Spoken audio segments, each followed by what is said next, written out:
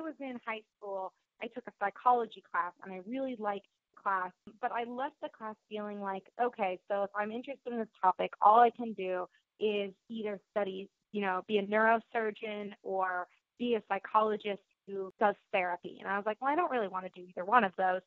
And then I went to this conference, and all of a sudden I realized that there are a million different things that you can be doing. You can study neuroscience, which was kind of it felt like an emerging field when I was entering college.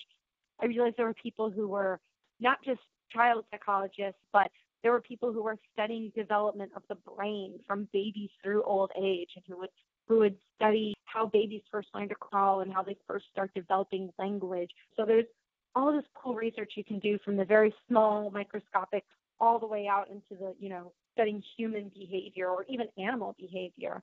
And so it was really cool when I got into undergraduate, when I got into college and suddenly discovered that there was all this cool research I could do at all these different levels, just depending on what caught my interest. And so it kind of helped me realize when I got into college that just because I thought that, being a neurosurgeon was the only way I could stay involved with understanding the brain, turned out there were a lot more options.